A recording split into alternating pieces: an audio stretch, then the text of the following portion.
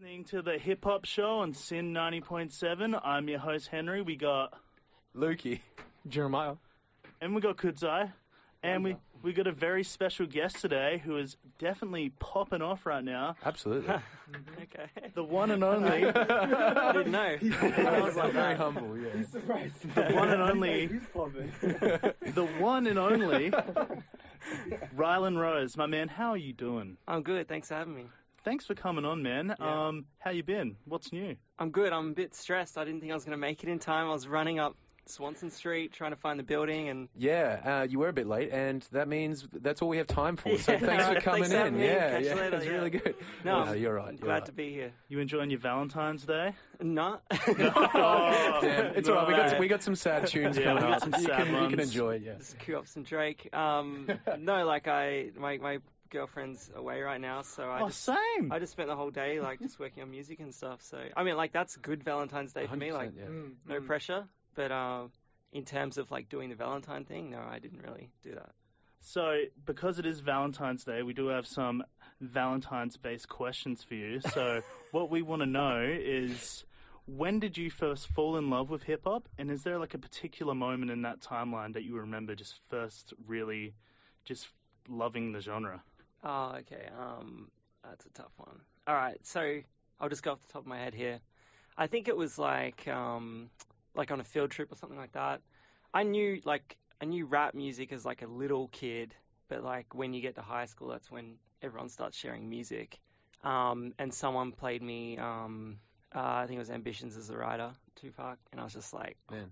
holy shit, what is this? What Like an introduction. And Yeah. I think like it was like a burnt CDs, and the next song was like Forgot About Dre, Yeah. Dre and Eminem, Big and stuff. then it was like Still Dre, and then I took that CD, burnt it, and just played the shit out of it. Like I've kept it in my Dre 2001 case because it's like Yeah. that same era for me. That's And dope. yeah, and it's just like scratched. You can't play it anymore. But Yeah, but you're never getting rid of it. yeah, so I think that was like my mind blowing moment. That's that real hip hop. Yeah, I think what's the difference? What's the difference was what really got me into Yeah. like the G-funk, old school Yeah. stuff. Yeah. Yeah, that album still sounds Oh, I love modern. it. Like it's crazy. Yeah, it's incredible. But in terms of like rapping, like trying to become a rapper, I'd say that didn't happen until like 3-4 years down the track, sort of thing. So, What caused that transition?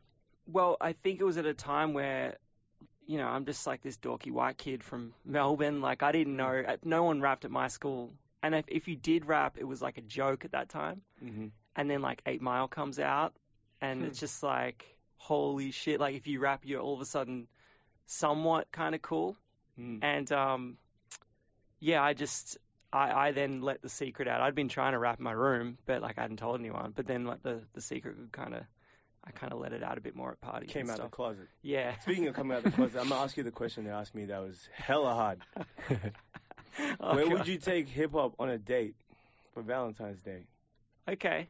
Right? Easy question. Come on, Right? man. I said the Love Hotel. I said KFC. Oh my God! I anyway. was gonna get like all deep and shit. Get as deep as you want, man. Go for your life. Well, I was going to cook hip-hop a nice sensual dinner, And hang on. Can't So it has to lie. be in Melbourne, or No. How come KFC isn't deep? There's a lot, going on there. Deep so- fried. That is so dry. We still don't have sound effects, by the way. Let's come on. No, because for me, it's like basketball and rap are like, a marriage for me. Yeah. So like, if I can take him anywhere, I'll take him to like Rucker Park or something in New York. You got some African in your bloodline somewhere? in there? Me, no. No? You gotta get that checked out, man. Ancestry.com. Yeah, it's so crazy you mentioned Straight that. up. I You was gotta- thinking of doing that DNA thing they keep advertising on Oh, TV. it's G up, I reckon. And I was like, No, because I'm looking at your mouth. You got some full.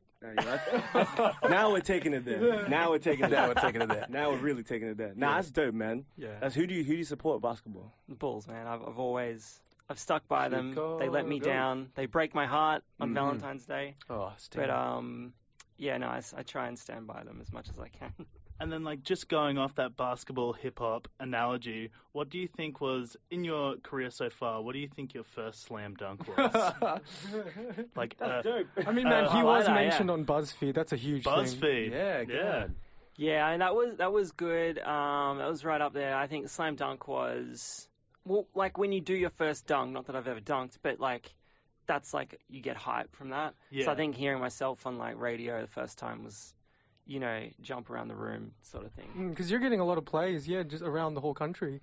Yeah, just working up the Spotify playlist, you know, just trying to keep connecting to people. And yeah, I mean, I could always use a few more spins on the radio, but Yeah.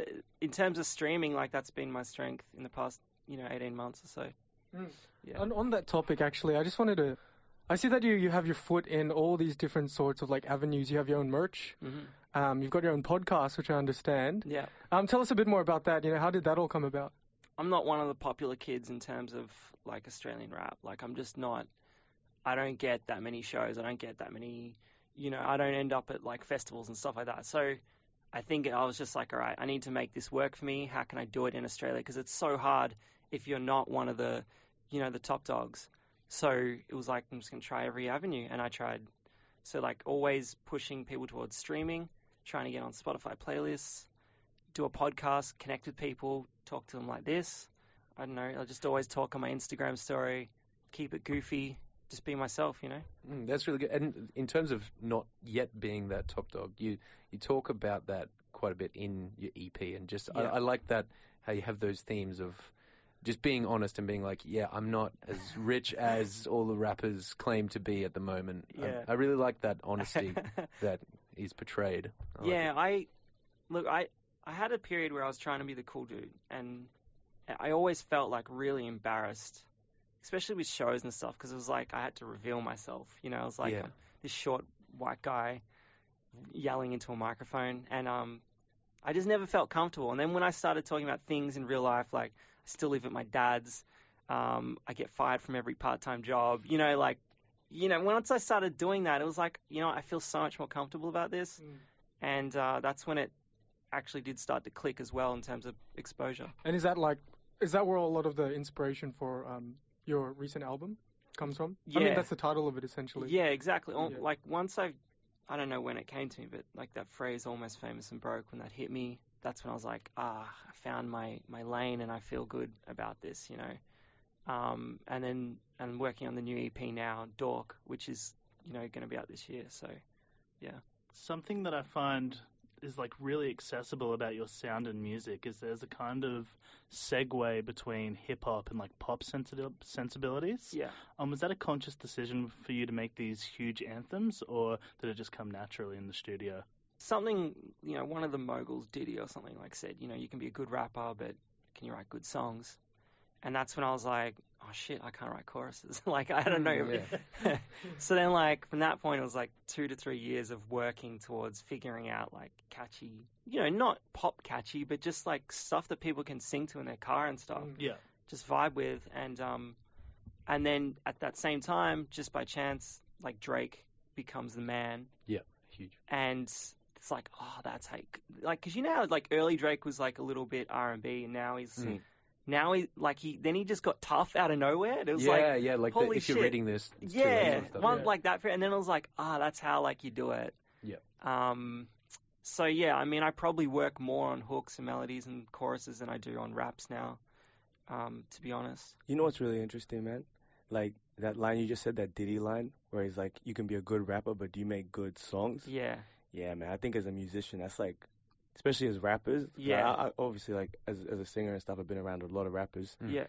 That's a big thing. Yeah. Like, you get some rappers that can really spit some bars. Exactly, yeah. But then they can't put together a song. Yeah. Like, that one you can, like, listen back to. Like, it's a difference between, like, Nicki Minaj and Remy Ma. Yeah. You can listen to Remy Ma's track, like, one time, and she dragged her. Yeah. But Nicki Minaj's song was replayable. You know what I mean? Yeah, exactly. Yeah. Yeah, and Diddy's got some nuggets. Like, he's got some Yeah, real he's golden hilarious. nuggets of wisdom. There was another thing, I was watching a Royce the 5'9" interview. This is just like the backpacker in me. Like, Royce the 5'9's like, I learned how to write songs with Diddy, and Diddy taught me the art of rewriting verses. And Diddy just made him rewrite verses like for days on end.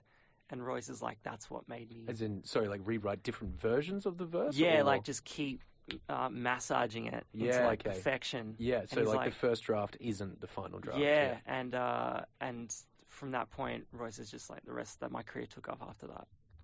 Dang, So- that is like the complete opposite philosophy of me. Like, Yeah. if you were here when I explained how I make music, that's Well, that's No, all I right. get that too. too. Exactly. I get That's that all right. too. Like, Yeah. for example, like Lil Wayne, Yeah. most of like the Carter 3, he recorded on his tour bus with a suitcase microphone. Yeah.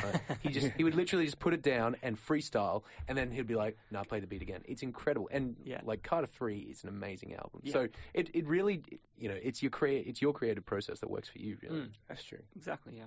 Rylan Rose, thank you for coming on the show. My It's pleasure. been a pleasure. Thank you. Thank you. And where can we find you on social media?